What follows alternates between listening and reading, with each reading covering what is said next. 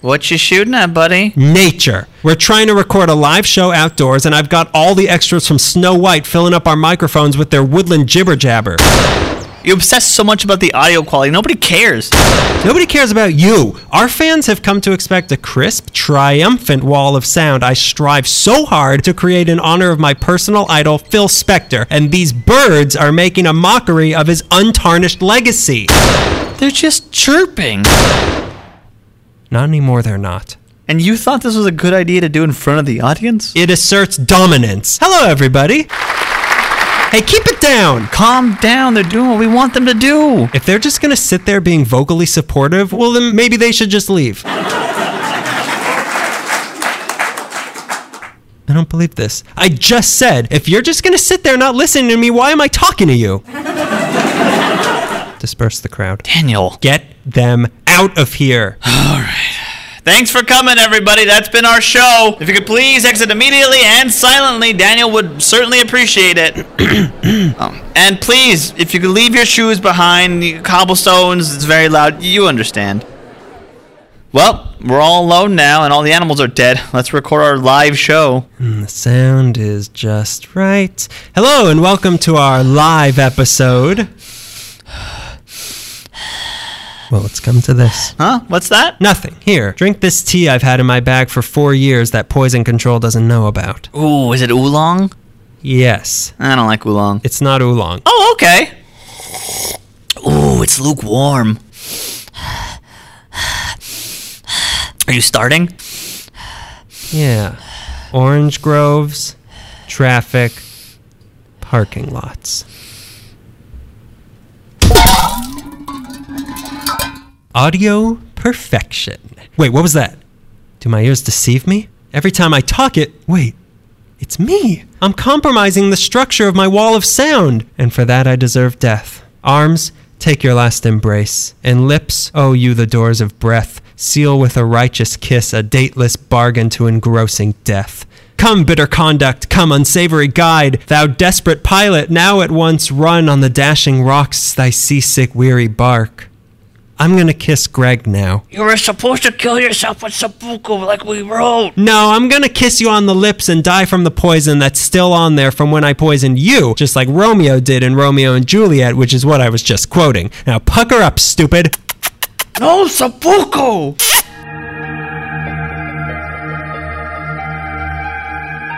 Is this heaven? Well, it must be because I still have my mixer with me. Why, yes it is! Hey, shh, I'm trying to get the levels here. Could we kill the harps? Michael, Gabriel, come on. I'm not going to be doling out mana during your podcast. Oh, you goddamn jabroni! What'd I say? Fire, brimstone, where the hell am I? Nailed it. Hey, I'm Satan. Shh, you're giving me feedback. Oh, that's just the kind of rudeness we like around here. You're gonna fit right in. Make yourself at home, eh? Remember, have fun. Alright, sounds good, sounds good. Wait, what's that crackling? It's the burning flesh of we, the sodomites, doomed forever in the eternal flames of hell and the swampy waters of the river Styx. Well, I see a clear solution to this problem. Hey, what happened? I was picking up some crackling in the mixer, so... God damn jabroni. What'd I do? Okay, some room tone. I can make this work. Yeah, this is good. I don't know where I am, but this will work. Oh no. I know that sound. Those are unbaptized babies. I'm in limbo. Hey, it's okay, guys. Everyone calm down. Can someone put on Finding Dory? Oh, not now. I'm coming for you, Lucifer, you lousy jabroni. We put you in a headlock, God. You lousy jabroni. It's Christian Ragnarok.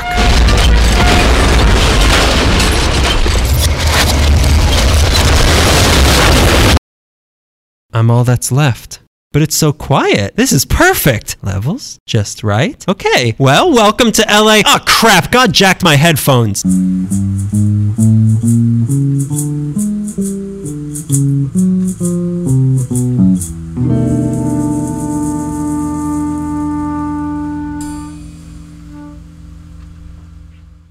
Hello, everybody. Hey, pals. It hasn't been a while. It feels like it's been a while. Behind the scenes, it's been a while, but Yeah. for them, they'll never even know we were gone. Smooth Well, you weren't sailing. gone. I was gone. I mean, I was gone emotionally. If this podcast was a child, I kind of left for a bit. I was like, I'm going to get some cigarettes. This podcast is going to grow up with some severe attachment issues. Yeah, it's fine. Hi, everybody. Oh, hi. Oh, hi. Greg here? Daniel here. That's not right. That's not how you Hey. podcast. Wait. Is this a freaky podcast? We bumped into each other too fast. We're here to introduce another live episode, our second live episode that we ever did. Yeah, this one we did at the Andres Pico Adobe in Mission Hills, as you probably know from many of the flyers that we made you look at. Yep. This went really well. We had a really great time. We did it in the courtyard, it was very nice. Oh boy, did we do it in the courtyard. And then we did it upstairs. And Shaggy caught me. It Mr. wasn't Willoughby. It wasn't us. Not that Shaggy. We're talking about two different Shaggies here. You know what? We're not meshing. This I isn't feel like meshing. we're meshing. I feel like the confusion and the conflict is what makes this podcast great. It's the connections we don't make that make this podcast. It's like bad jazz. Is there another kind? Take it. Anyway, so yeah, this was a live episode that we did about different weird things in the valley. We won't tell you anymore. We want to thank again the Andres Pico Adobe for having us. Yeah, Jason Vega, Maria Westenauer, thank you for having us. Thank you for setting it Arranging- all up. Setting it all up. We'll do some plugs before we get into it. Leave us a review on iTunes. That's right. If you have the podcast app, just open it up. It helps us out. It creates more of a community. More people will listen. It'll be fun. Follow us on Twitter at LA Meekly, lameekly.tumblr.com. That's our main website to see the archive and all that. Ali_Meekly on Instagram. We post every day. Like us on Facebook. Like us on Licebook. Also, follow us on Licebook, a community for people with head itches. We're big on there because we are so dirty. Yeah, we're two pig pens. We were on podcasts. You were on... You Do What podcast with Cindy Arvina, a friend of the show. I came out And on of me. The podcast is your friend? Friend of the show, business associate of me, Cindy Arvina. You were also on that show. I was it's also a show on that where show. we talk about sort of strange habits we have. Greg's a freak. Mine isn't that weird. You're a kinker. We talk about our kinks and, we get jiggy with it, quite frankly. If I'm allowed to be honest on this podcast, we get jiggy. You were on Bleak and Review. I was in an episode of Bleak and Review with Kevin Anderson and Matt Brousseau. Other friends of the podcast. Yeah, and business associates Also and business myself. associates. I was also on an episode of Meet Your Moms, which is Becca Greenberg's podcast about TV moms. I was talking about Marjorie Business Adams, associate. another business associate of ours. I'll be on another podcast soon, but I'll promote it when it comes out. Oh, God. Yeah, well, okay, I'm living a life. You've been gone, okay? I've had to go on other podcasts because Emotionally, I was still here. I may have left the country, but my heart stays in Los Angeles. when you were gone, I set up all the equipment and I just yelled at myself. And I thought, yeah, this is what it feels like. We don't yell at each other, Greg. Don't ever say that again. All right, so yeah, that's all of our plugs. Here's our live episode. We had a lot of fun doing it. Listen, bye. Does anyone here know who we are? Cool. Greg's mom and 3 other people. Perfect. My mom's a bigger fan of you than me, though. That's fine with me. How many... Computer illiterate. See, that was my next question. Who here is computer illiterate? Does anyone here listen to podcasts? A lot of podcasts. Again, Greg's mom and 3 other people. Well, what we do a monthly podcast on Los Angeles history called LA Meekly. We talk about different... What have we talked about? We've talked about bank robberies before. We talked about famous hot dogs of town. We talked about native foods, the native people of Los Angeles. We've talked about Boyle Heights in one of our last episodes, and the cultural differences in Boyle Heights. We usually take a subject and we try to break it down between the two of us and then try to find like the stories that are really interesting inside of those. Yeah, and this tonight we're going to be talking about specifically in the Valley, oddities of the Valley, strange things, strange folk tales, haunted Weird stories. things, yeah. Weird, wild things. We're trying to figure out why there's so many weird things in the Valley. Like, what is it? Why is it drawn to the Valley? I don't get it. I think it's because a lot of industry people wanted to move to the suburbs, so they came over the hill to this area.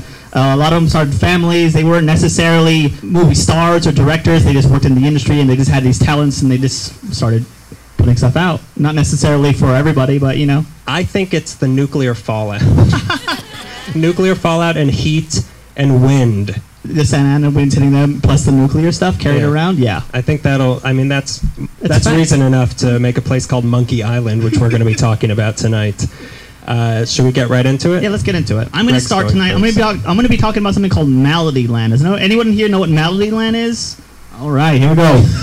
In August of 1977, the king of rock and roll, Elvis Aaron Presley, leaves the building.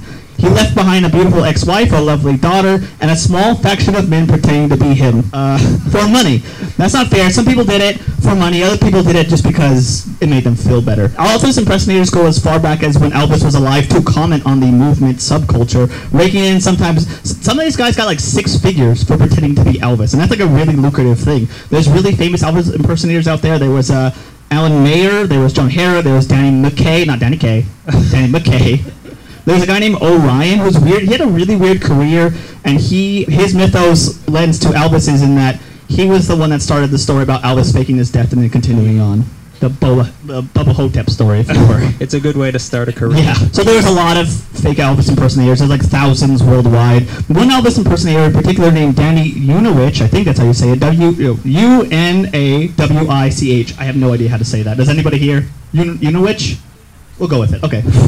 He went by the name Danny U because he got it too. He decided to pay Elvis Presley and the Presleys' legendary Memphis home known as Graceland a great homage. So Danny U, just to give you a backstory, was raised in Louisiana where he lived near Presley's longtime guitarist James Burton. Danny had been impersonating the King since the early 70s, starting at the love me tender age of 13, like that, and slowly through the years has been working up his way up the Elvis impersonator ladder. Danny had a great desire to pay tribute to Elvis and Graceland, and that stemmed from a promise that he made to Elvis. Danny met the real Elvis in 1973. Upon meeting him, he told Elvis...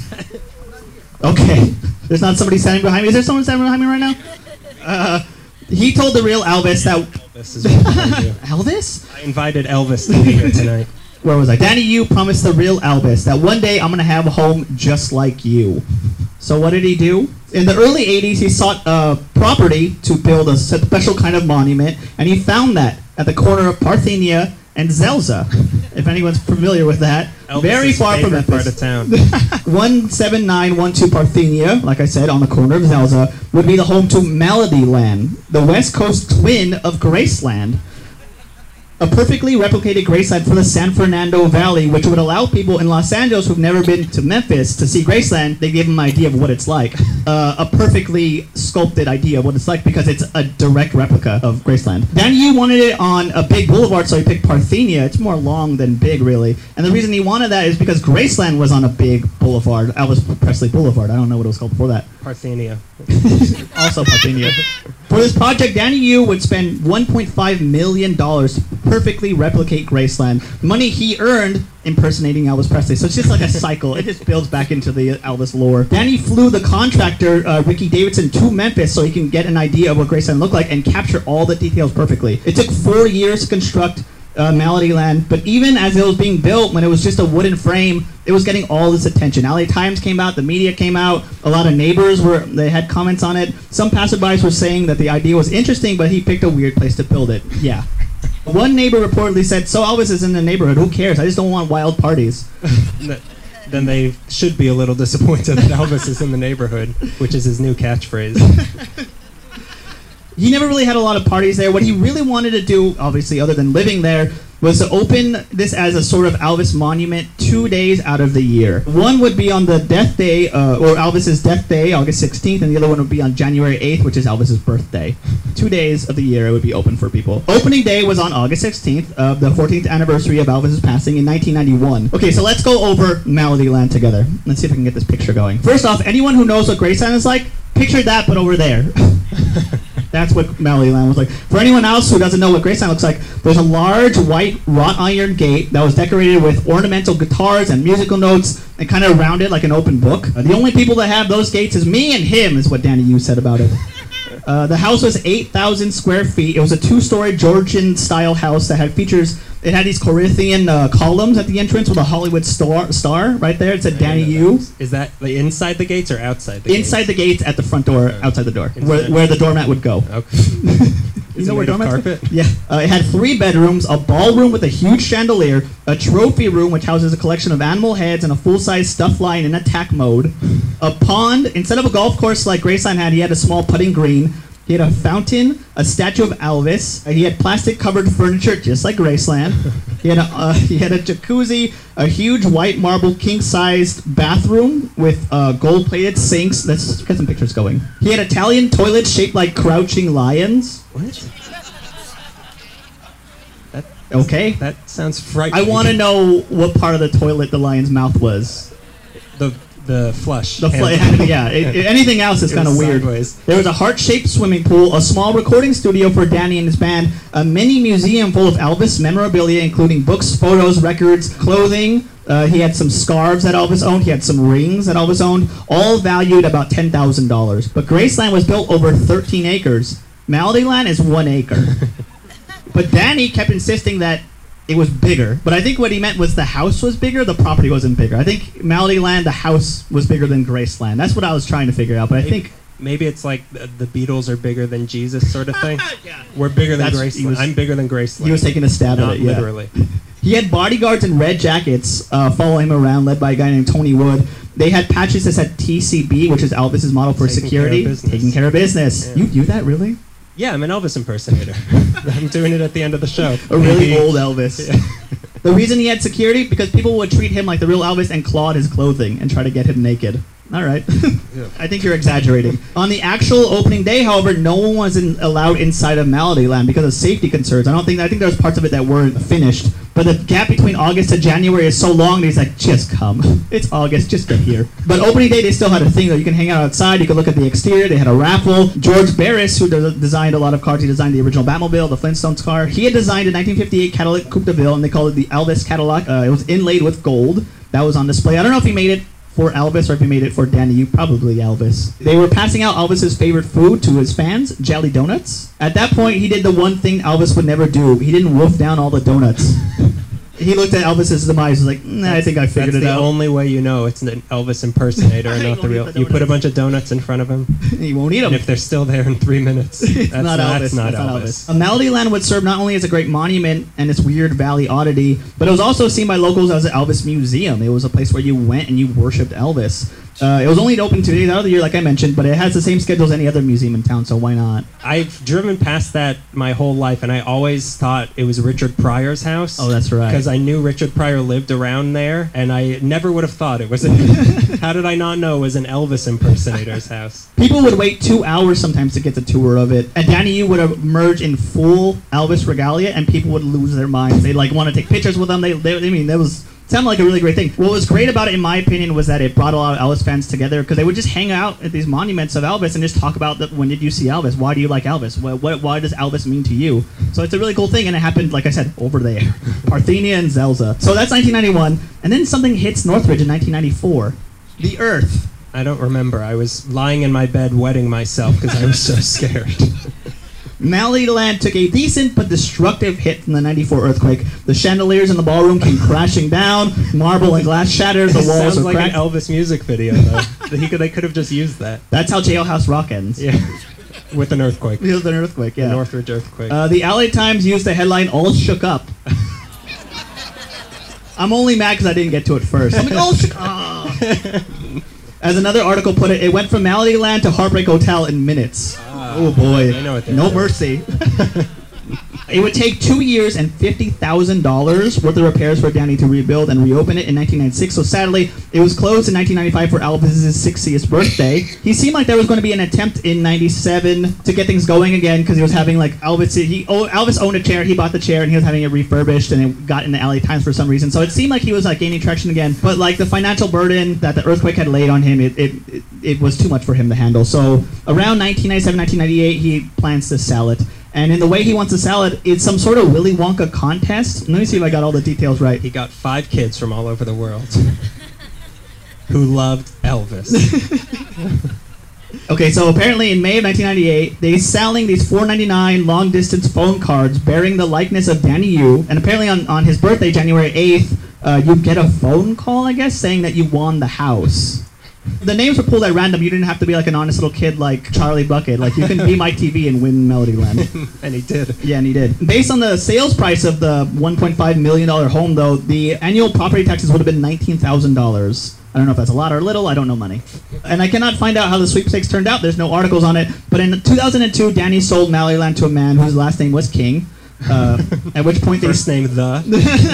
it stayed untouched. It fell into abandoned disrepair. Then it was once again sold in 2008. There's a lot of articles saying that Danny was going to buy it back, but he never bought it back. Someone else bought it, and they're not really doing anything with it. All the Malalyland stuff is gone now, except for the heart-shaped pool was in the front yard. I walked by this morning, and I could only see the bar to pull you out of the pool, but I couldn't see the pool. Yeah, that's why, because I never saw the words Melodyland in those musical notes on the front gate. That's why I assumed it was Richard Pryor's.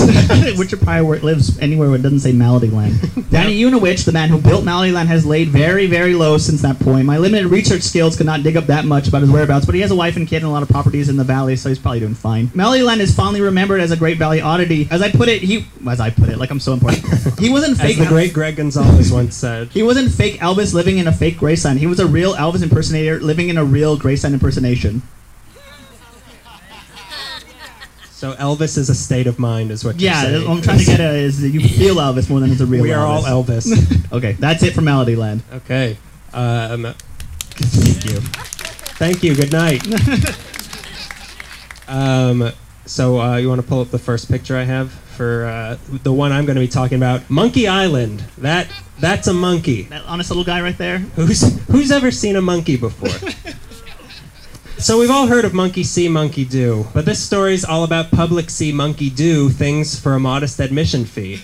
That's right. I'm going to be talking about everyone's favorite Lost Valley attraction and least favorite Planet of the Apes sequel, Monkey Island. The not-so-fun one. A place whose name almost tells you everything you need to know already, but I'm going to tell you it again. I have a feeling it wasn't on an island. Elvis was an island, so this could be an island, too. To understand the mindset necessary for a place named Monkey Island to be given the go-ahead, we have to go back to 1938 when a scientist brought 409 volunteers in the form of monkeys from India to an island off the coast of Puerto Rico, and he just let them all loose. That was his science experiment.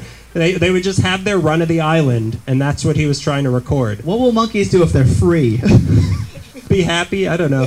What that experiment was trying to prove, again, I have no idea, but I do know that the monkeys did eventually end up typing the entire works of Shakespeare.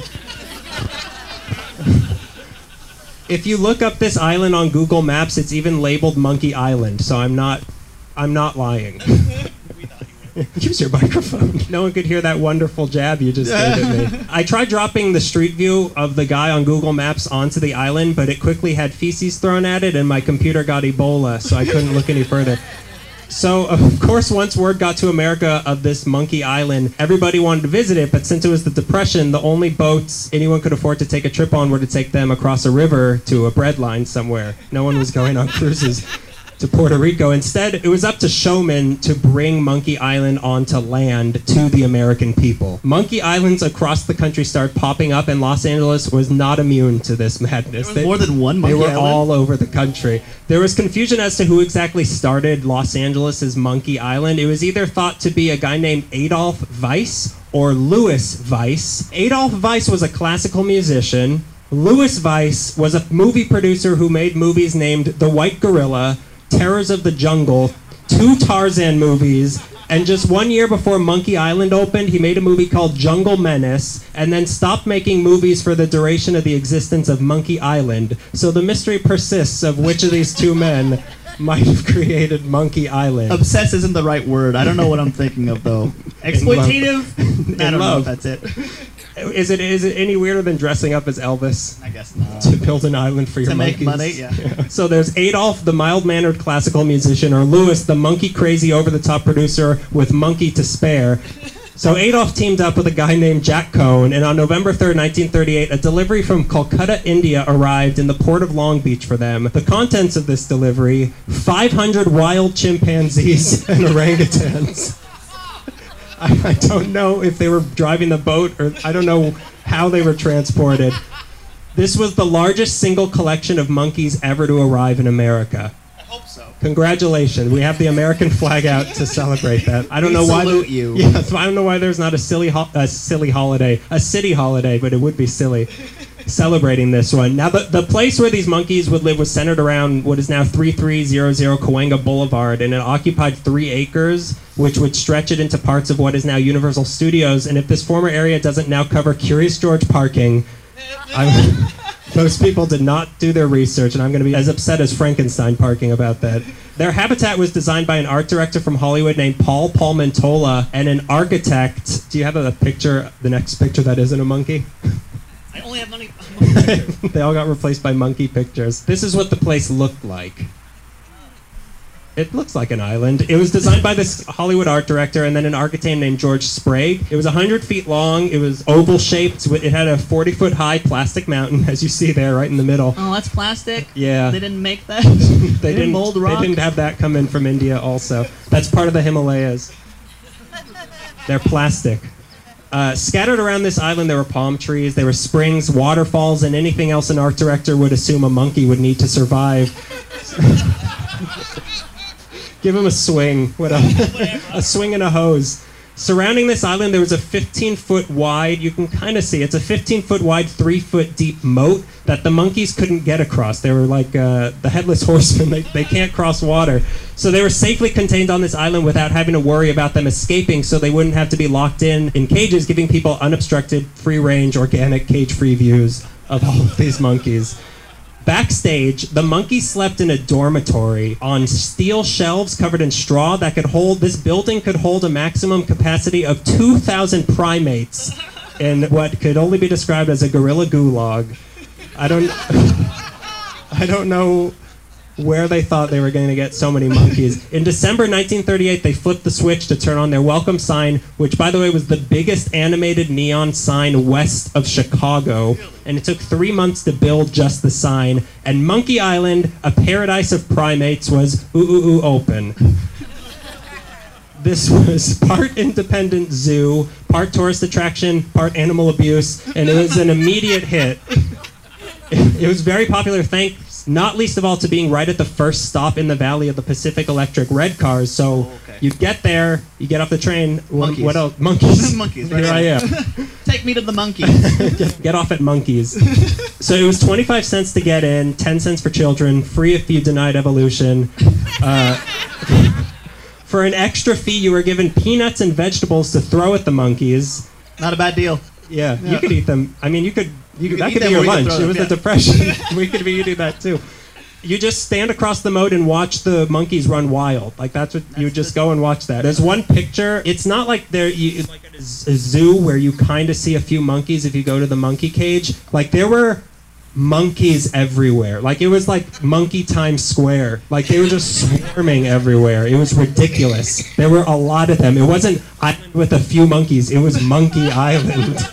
They had performances every day by Monkey Island's famed high school troupe of chimpanzee movie stars. What that means, I will never know.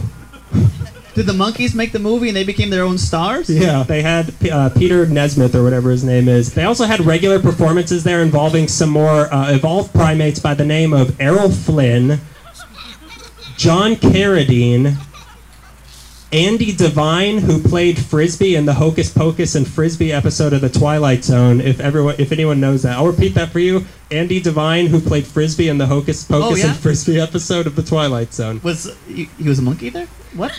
Maybe I should go back a little further. Go ahead. He did performances there. So did Errol Flynn and John Carradine. They all knew this. Robin Hood? Yeah. Also, Phil Harris, who would be so inspired by this jungle environment that he would later go on to do the voice of Baloo in The Jungle Book. Yeah, he did. I assume he also did monkey voices. Why not? Bears are pretty much monkeys. I don't think that's true. Read a textbook. I think you'll find I'm right. Some of the monkeys themselves managed to swing some movie work for themselves, like Koi the chimpanzee, who played the original cheetah in the Tarzan movies. Jigs the orangutan, who was the star of Monkey Island. He was like the monkey to see. He was top monkey? Yeah. He was, what's the monkey from the Jungle Book? King Louie? King Louie. Thank you. Thank you, everybody who helped with that. Thanks, Walt Disney Corporation.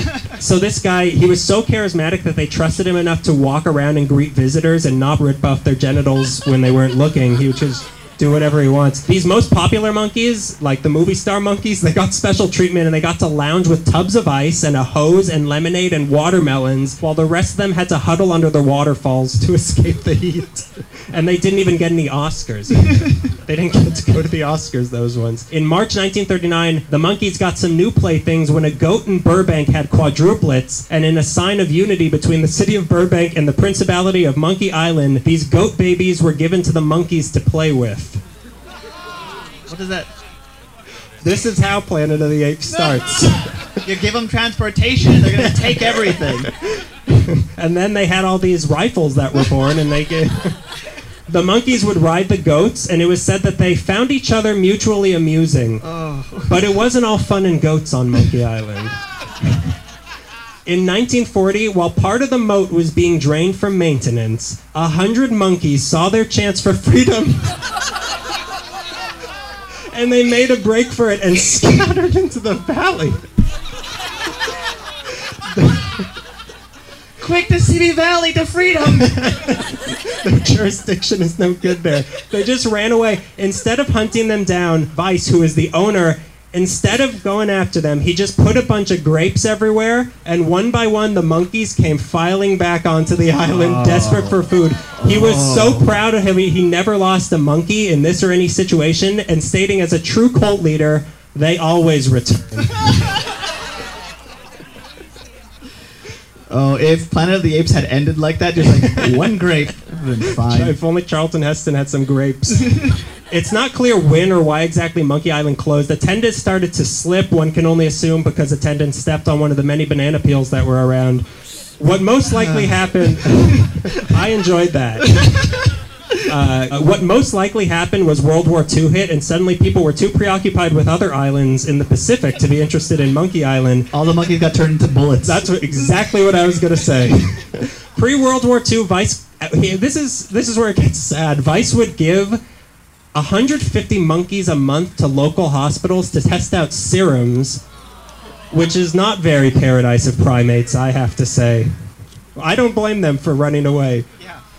On top of that, towards the end, it seemed like there weren't as many monkeys. I can't imagine where they went. And the conditions were getting kind of sad and cruel from what it seems. Then in 1944, Pacific Electric stopped running there and a freeway started being built. So it was around this time that it was closed for good. There's still pictures of it around like 1948, but it may not have been open then. So Monkey Island is no more, but if you're driving through the Cahuenga Pass late at night and you listen real hard, you just might hear the sound of traffic going by. That's Monkey Island.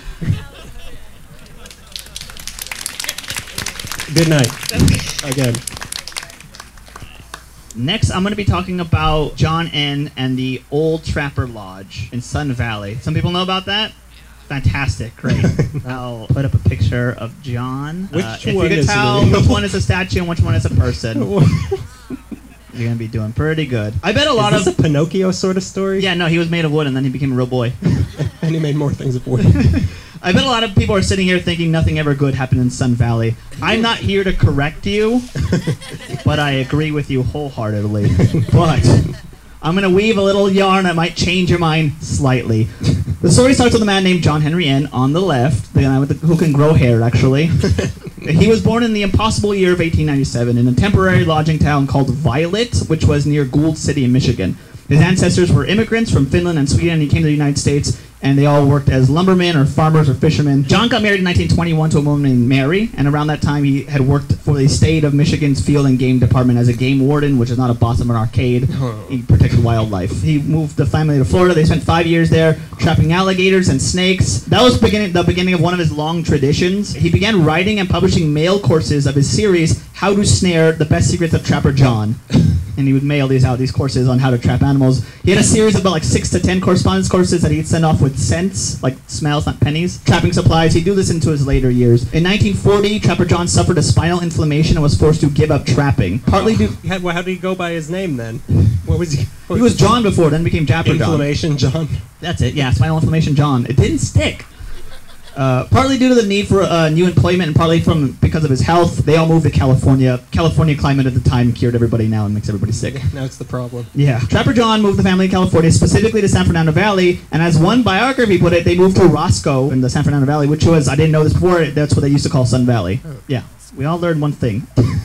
Once the Ends got to Sun That's Valley, it. That's gotta the go. only thing we're gonna learn tonight. Once they got to Sun Valley, John built a house for him and his family. Then the need for housing in that area due to the growing aircraft industry, he started to build rental units. Both John and Mary began working in the aircraft factory to help pay for the construction. John worked for Lockheed, which was very lucrative, so they could move forward with that. From those rental units came a motel, which he opened in 1941 near what we now know as the Burbank Airport on San Fernando Road and Arvia Road. And he called it the Old Trapper Lodge because he was an old trapper, and that's what he called himself. It was a Western-themed motel, and thus there was Western directions like old weapons. He had animal pelts and tools and other memorabilia he'd acquired over the years. He saved nearly everything that his family ever used as lumbermen or fishermen and whatnot. He had rusty farm tools, snake skins, furs, rifles, broken eyeglasses, beads, belt buckles. His office was decorated but also just plain filled with all this paraphernalia like guns, photo massages. Photo massages. Those are my favorite. Photo montages.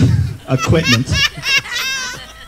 The flashback then was very powerful. It could massage you when it went off. His motto was waste not, want not. He also decided to have a sculpture on the property to attract customers, which we'll get to. He also, to fit the theme of his motel, he started to dress up in a westerny kind of style, which is this. He had a goatee with earrings. He dressed in like western garb. His whole persona was the old trapper character, and how much of it was real, how much was an aspect of his personality that he accentuated, his family could never remember. Like, he would tell stories and never the same story the same way. He told folk tales, and it was folk tales where you struggled to remember what was fact and what was fiction. He just made a lot of stuff up. He just became that guy. Like we're doing. Yeah, this page is blank. I'm just making this up. So there's a sculpture of the old trapper figure. There's an unconfirmed story that no one wants to be concrete about, but I read it enough times to just say that it happened. There we go again. He learned how to sculpt from a man named Claude Bell, who had been working on sculptures at Knott's Berry Farm, but he's truly known for building the giant dinosaurs at Cabazon. Oh, really? Yeah, which is Daniel's screensaver on his phone right now. Who wants to look at my phone? Claude Bell sculpted the first sculpture to portray Trapper John through the medium of concrete sculpture. It took 3 days, and according to Anne's legend, after watching Bell sculpt for 3 days, he figured out how to do it effectively. Like in Antonio Banderas in 13 Warrior, where he's just watching everyone speak the language he doesn't speak, and then he picks it up. It's like that. It's like how the monkeys learned to ride a goat. Exactly. They just picked it up. In 1951, being sort of self-taught, he went on building an array of statues and filled the property of the old Trapper Lodge with the statues of the Old West. Cowboys, cowgirls, Native Americans, miners, people who mine for things, not children, saloon gals. He created characters and scenes, and they're fantastic. There's Peg Leg Smith, a statue of a pioneer who's brawling with Big Bear, which is a statue of a Native American who's painted red like clay, which is problematic. Peg Leg Smith was a mountain man, a prospector, and a spinner of tall tales who lived in the 19th century. There's a statue scene titled Kidnapped, showing a Native American man kidnapping a white woman. There's a Mormon doing battle with a Native American. I don't think that's going to turn out well for the Mormon. A Mormon? Yeah. A miner and two Gold Rush gals relax on a rough wooden bench. There's Lonesome George, who sat surprised on a bench with a space for another person to sit beside him. And surprise him? Yeah. Oh, hey. Then there was the Boot Hill Cemetery. Boot Hill was a mock cemetery full of graves with tall tombstones. It was intended as a family memorial. He built the faces of the statues around life masks that he made of his family members. Life masks. This is another Twilight Zone episode. Life masks scare the crap out of me. Yeah. They're so creepy. I guess I'll smash the one I made of you. I was going to give for your birthday. I don't want it. The characters they portrayed were from his favorite folk songs and stories growing up. There's a tombstone epitaph describing the alleged death of each of the characters. There's Blind Man Brown, who had an 8-foot frame except for his right arm, which was dug into the ground. His tombstone read, "Blind Man Brown, shake his hand, girl. He hasn't been dead that long." Ironfoot Eva was a giantess, a poetess, singer, and a blacksmith killed on her wedding day by an unknown rifleman. Red Finn's grave tells that he choked on a broken cork floating in a jug of gin. He died in good spirits. That's John's line, that's not mine. Well done, Greg. Well done. Well done. All of this was in front of his motel to attract customers, a fake graveyard. Each sculptor began with... You won't be put here, I swear. You'll leave, I swear, you'll leave.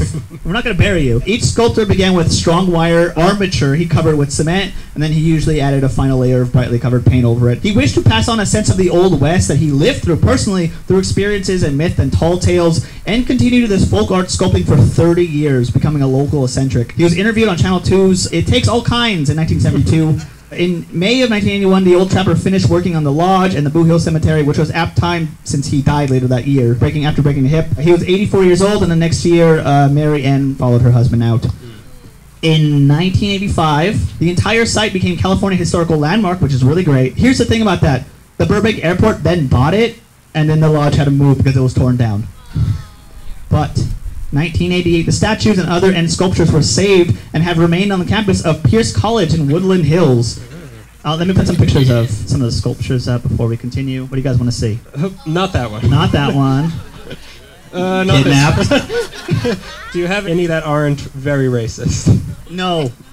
Ooh. This is Boot Hill Cemetery. An unknown fan of the old trapper made a phone call to the big wig on Pierce campus and persuaded them to harbor the statues and keep them safe in Cleveland Park, which is near the Animal Sciences building, a part of campus that not a lot of people go to. There are no indications of a clear deal being made, so nobody knows who called them, who made the deal, and how they got there. They just there was a phone call, and now they all have the sculptures, and they have to take care of them. Some mysterious persons will come to campus every few years and repaint the sculptures, usually sending a letter in advance saying we're going to come paint the sculptures, but they don't know who they are apparently.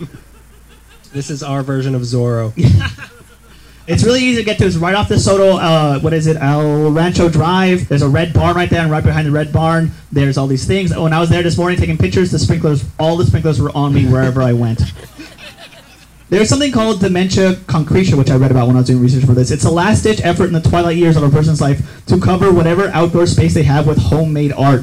It's a testament to a talent that they like, that they were never appreciated for, that they have burning inside of them. Watts Towers comes to mind when I think about that. Yeah. Someone who just wanted to fill That was the a long time. twilight. He built that over like 40 years, though. Yeah, he knew what was coming. It is created by a desperate feeling to leave a lasting mark, and I hope every single one of us gets a thing like this. That's it. Let's see, anything else before you start the next one? Yeah, do you have any more pictures that'll shock us? No, it's the same thing. They just keep getting more and more offensive. This next one, long before America was preoccupied with worrying about the Russians, believe it or not, there was a time in American history when America was preoccupied with worrying about the Russians. It happened once before. During the Cold War, a Soviet attack could come at any moment. It didn't. But people didn't know it was called the Cold War back then, so people were very scared. So to protect ourselves, the Nike Project was started in 1954. Just do it. Just protect us. It started in 1954 to detect and intercept any Russian bomber planes that might fly over the city and drop atomic kisses. You said atomic kisses. Laugh, laugh, laugh, laugh, laugh. laugh, laugh, laugh. The way it worked, this Nike project, there were lookout towers equipped with radar and computer systems who would detect the planes and then alert nearby missile silos to then launch Ajax missiles at the bombers, destroying them and allowing everybody to get back to surfing in peace. Now, since LA was one of the closest major cities to Russia, we were at high risk, especially since there were so many aerospace facilities and military bases around, not to mention the huge population increase they were getting after the war. That wasn't this war that we're now talking about. So as a result, LA was one of the most fortified cities in the country, with 16 missile defense sites known collectively as the Ring of Supersonic Steel. Yeah, that looks good on paper. Yeah, it's also the name of what Superman gave to Lois Lane when he proposed to her. The Valley had two of these Nike sites. One was Site LA-88 on Oak Mountain in the hills above the 118 in Chatsworth. That opened in 1957 in a long line of scary things that have happened in the hills above Chatsworth. But the big one was LA-96C, which is that right there. That opened in 1956 on San Vicente Mountain above Encino. It was once a secret that it was up there, but thanks to the chatty Cathy that is time, we now know it's about a mile up a dirt road off Mulholland and Encino Hills Drive. The given address is near 17500 Mulholland Drive, but if Balboa went all the way up, you pretty much hit it. But it doesn't, so don't do that. The Pentagon deemed this spot here the highest in the city while still being inside the city, and from this site they could detect planes up to 100 miles away. This was LA's last line of defense on the northern and western horizon, and I for one feel safe knowing that that responsibility was in the hands of an area best known because of a Pauly Shore movie. I can sleep tight tonight. This location, it had a watchtower that you see right there. It had water tanks, barracks for the soldiers stationed there, a generator, a cactus garden, and easy access to really good Israeli food and a Laemmle theater. But local jokes. But this was just the eyes and the ears. The fist was a little further into the valley at Victory and Woodley at the entrance to Balboa Park where that Air National Guard site now is. That location it was called LA 96L, and at any given time would have up to 35-ton Ajax missiles. Now you can bring up the missiles. They were ready to start World War III at the slightest sign of a Russian plane or an alien or just a big balloon that might have gotten loose. There they are. They're sharp. They're very sharp. You got to pop that balloon if it comes over. To alert the good citizens of the valley that doomsday was here, there was a system of air raid sirens strategically located throughout the valley to reach everybody in the community. During World War II, there were some sirens to warn people of a Japanese attack, but the sirens were re-educated to now fear the Russians in the 50s, and more were added. They were re-educated. More were added with a few dozen being in the valley, and there were some like 400 around throughout the entire city. They were tested on the last Friday of each month at 10 a.m. to the delight of dogs throughout the valley. With all these defense systems in place to make sure no Russians came into the city, in 1959, the city of LA welcomed Premier of the Soviet Union Nikita Khrushchev right into the city, into the missile-protected bosom of Los Angeles. Sucker. They didn't expect that. Khrushchev had two demands while he was here. He wanted to meet John Wayne, and he wanted to go to Disneyland. So John Wayne took him to Disneyland. It was not a fun time. He got to meet John Wayne. No, that's good. People don't need to hear this. He got to meet John Wayne, but instead of Disneyland, he was taken to Granada Hills. The second happiest place on earth. They took him to Sophia Drive to get a taste of American suburbia, and he was not happy about that. Yeah, this is my problem with America. Where's the Matterhorn? Eventually, the arms race between Russia and the U.S. escalated to the point where each country had intercontinental ballistic missiles that flew so fast and so high that the Nike detection system would have been able to alert the city that an attack was coming just after everyone's ears were evaporated. Evaporated. That's what happened. Yeah. The Nike project ended in 1974, and the Encino and Chatsworth sites were decommissioned, but by then, they were already long obsolete. Like, they weren't doing anything. The Encino site, like most of the Nike stations, were turned into a park. It's now San Vicente Mountain Park in 1995 by the Santa Monica Mountains Conservancy after decades of being owned and neglected by the state. You can still visit the station and have picnics on that radio tower we saw before, but if you eat there, you are expected to defend democracy in case of an invasion. There's a bunch of air raid sirens left also. I'm sure a lot of people have seen them. There's still like 200 left around the city, and several of them are in the valley. They were used for the last time in 1985 when they realized that over 30% of them were broken, and the valley had gotten so spread out that even if they did all work, only 42% of the people would hear them. Oh my God. And so the price of tearing them down wasn't worth it, so they just kept them up, giving thousands of false sense of security, thinking that they'd have early warning in case of a nuclear attack. The closest one here is at Strandwood in San Fernando, which is, it's like, we'll all walk there. Everybody stand up, Yeah. single file. Everyone get on top of each other's shoulders. It's on the corner where the fire station is, like right near the Mission. So if that goes off tonight, I'm claiming the door prize. And I'm leaving. Those are the missiles. Cool. Cool, man. Missiles are cool. My next one's going to be a very short one because there's not a lot of information on it. I'm just going to pull a picture up because it's too bright and it's a lot of attention on me. The Valley. Dirt. Ever heard of it? It's here. I found this tale in the Bess Lomax Hawes collection, which is at CSUN in Special Collections. Bess was an anthropology professor at the San Fernando Valley State College, which is now CSUN. Her classes covered folklore, folk music, and ethnomusicology, and later she became the head of the anthropology department. The collection consists of folklore data collected between 1958 and 1977 by her students, and some of these stories are local, some are like national, but I was looking for local tales. The San Fernando Valley has many local tales that involve the Mission and the Camarillo State Mental Institution, but they're merely settings for already established campfire stories of like the guy with the hook in the hand and the guy's swinging above the car and the girlfriend's screaming. I'm very scared. Please stop. I need to run away. But there is one story that popped up a couple times I was very curious about. There's not a lot out there. It was a story that circulated around Canoga Park. Transcriptions come from 1962 or maybe a little earlier than that. Does anybody know about something called Mother's Grave? Really? Ooh. I'm going to talk to you. I'm talking to you later. The transcripts talked about a Lover's Lane area up in the Mulholland Highway, and it came. What I read came with directions. You take Canoga Avenue to the very top of Woodland Hills, and then where it meets Mulholland Drive. There, you see a dirt road, and you follow it until you get to a driveway with a gate. That's trespassing. Then you follow the driveway up to a steep hill until you come to another gate. 2 trespassing counts. Then there's a farmhouse on the left, and brushes and trees that surround the area to the right, I believe. Once up there, you will come across a domed tombstone with a marking Mother's Grave. Here's some of the stories that I've heard about it. The backstory apparently is that in the 30s, there was an old woman who died, leaving behind her mentally challenged son. Her son was dependent on her, so after she passed, he sat next to her grave and mourned her death until he eventually died of starvation, waiting for his mother. It's said that the son sits at the mother's grave with an axe to protect it from intruders, and since he's already dead, he can't be killed. If you're dumb enough to stumble upon it, then the son will hunt you down and cut your head off. Did that happen to you too? If you think this sounds a little bit like Friday the 13th, this story was taken 20 years before that movie came out, so it's a little older than that. In some stories, friends talk about being chased away by a man with a rifle. People talk about hearing weird noises. There are stories about 3 giant black dogs that protect the grave. There's another version of the story that involves dogs about there's a hunter who was famous for his dogs. Sounds like the dogs were famous and you just drove him around, but whatever.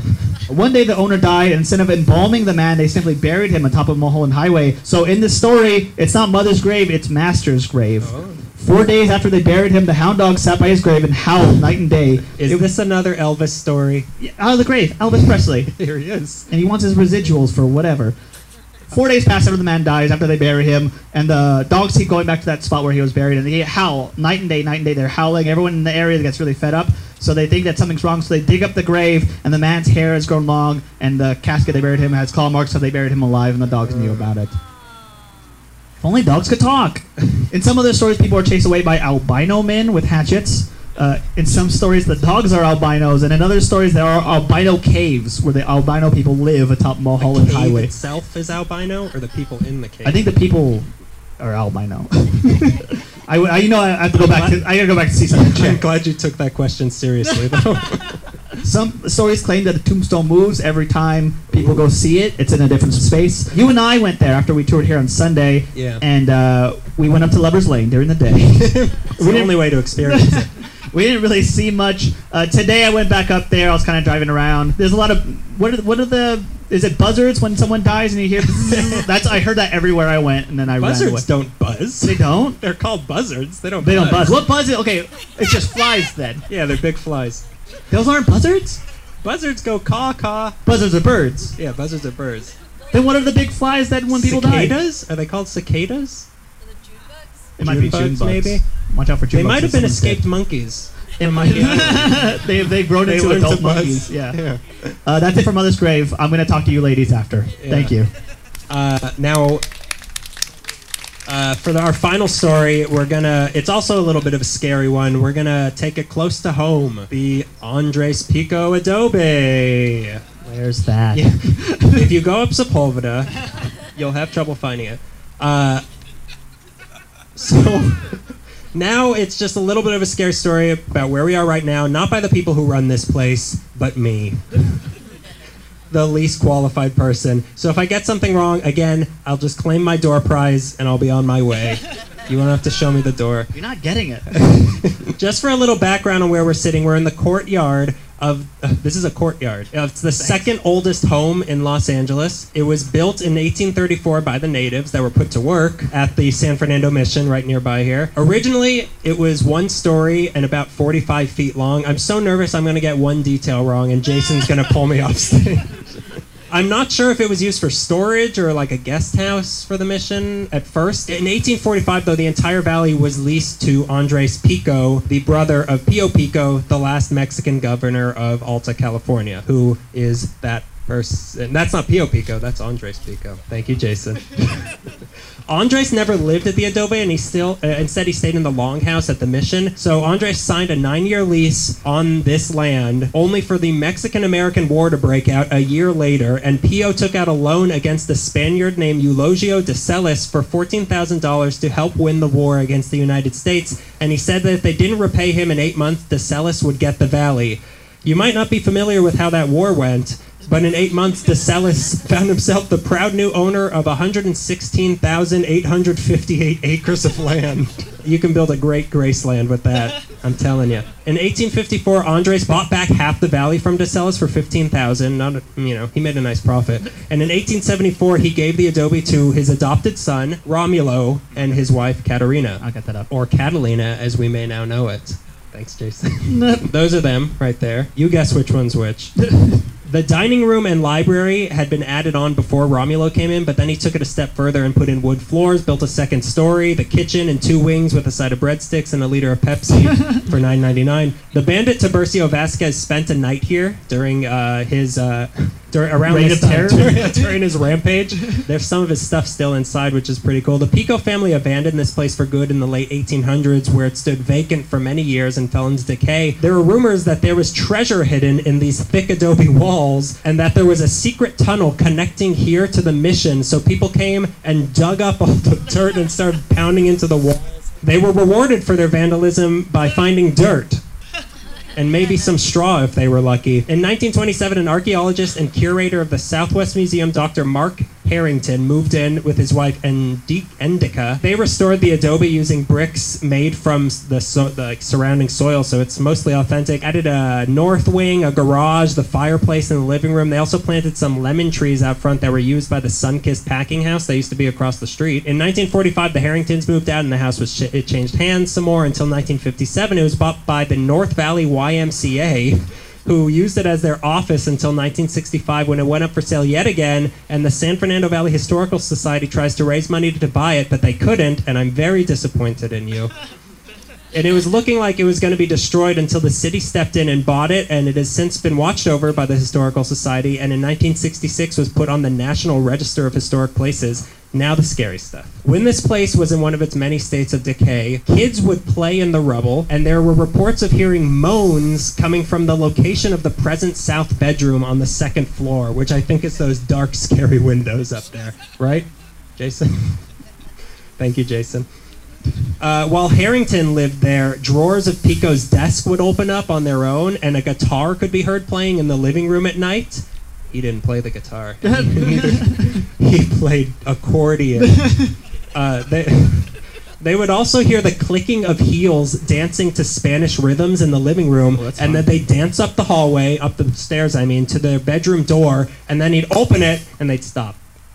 This sounds like the Haunted Mansion. The ballroom dancing. Yeah. And then the ride broke down and they had to get out.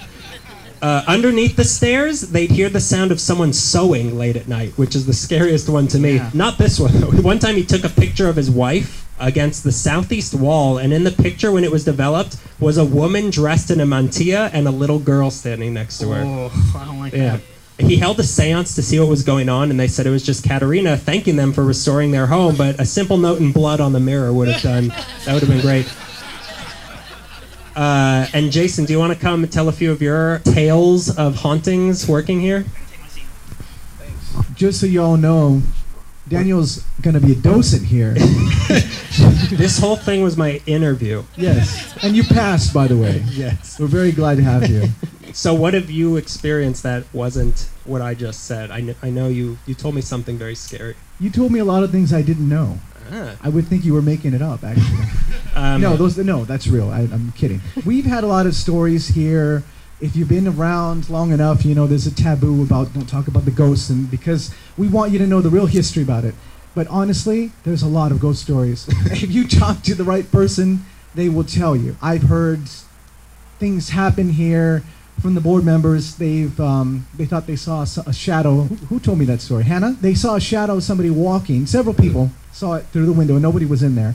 And Midge has a story. This happened recently. There was a gentleman upstairs doing research, literally like last month, and in the research room, and he asked Midge, who was that girl upstairs? Who was that girl upstairs? And she said, I'm sorry, there's no girl here. We didn't have any visitors. And he said he saw a girl up in the costume room. So that was where he had never been here before. So I'm really skeptical. I'm not saying we've had paranormal investigations here. We've had EVP sessions and nothing happened. Telemundo was here. They did something last Halloween. But these are the kind of things that happen that make me go, what? And another thing, this is recently. What is that?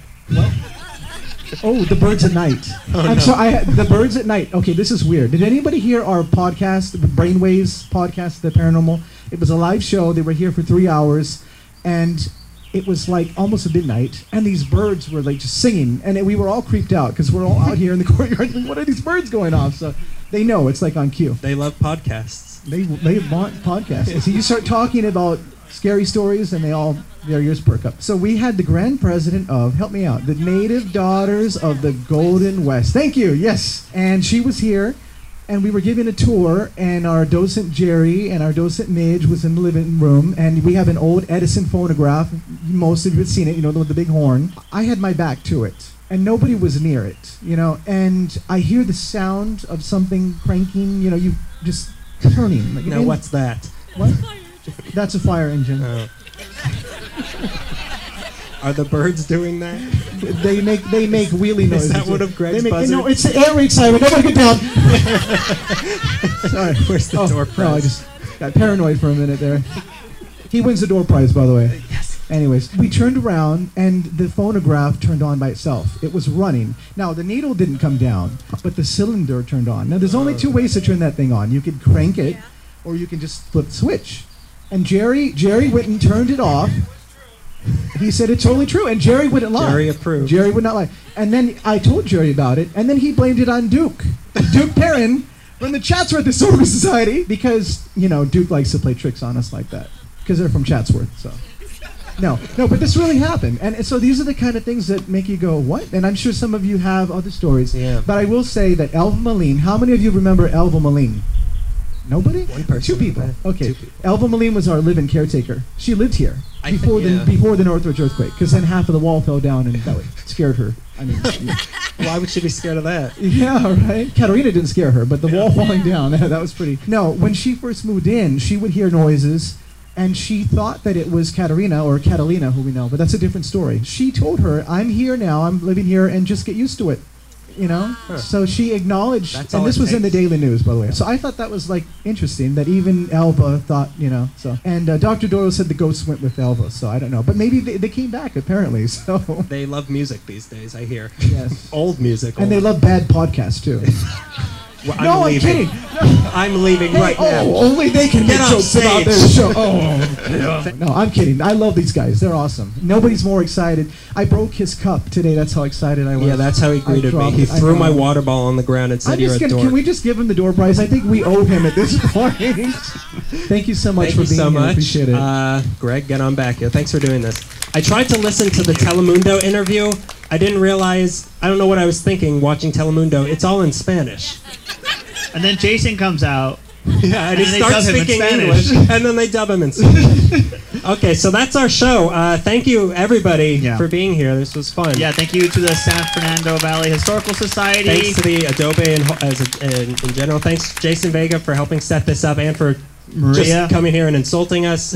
Maria, thank you so much for helping us with research and giving us that tour. Yeah, thank you for sitting in the cold for us. Yes, we really appreciate it. That has been another episode of LA Meekly, the podcast, out weirding Portland since 2013. Thank you. Good night. Thank you.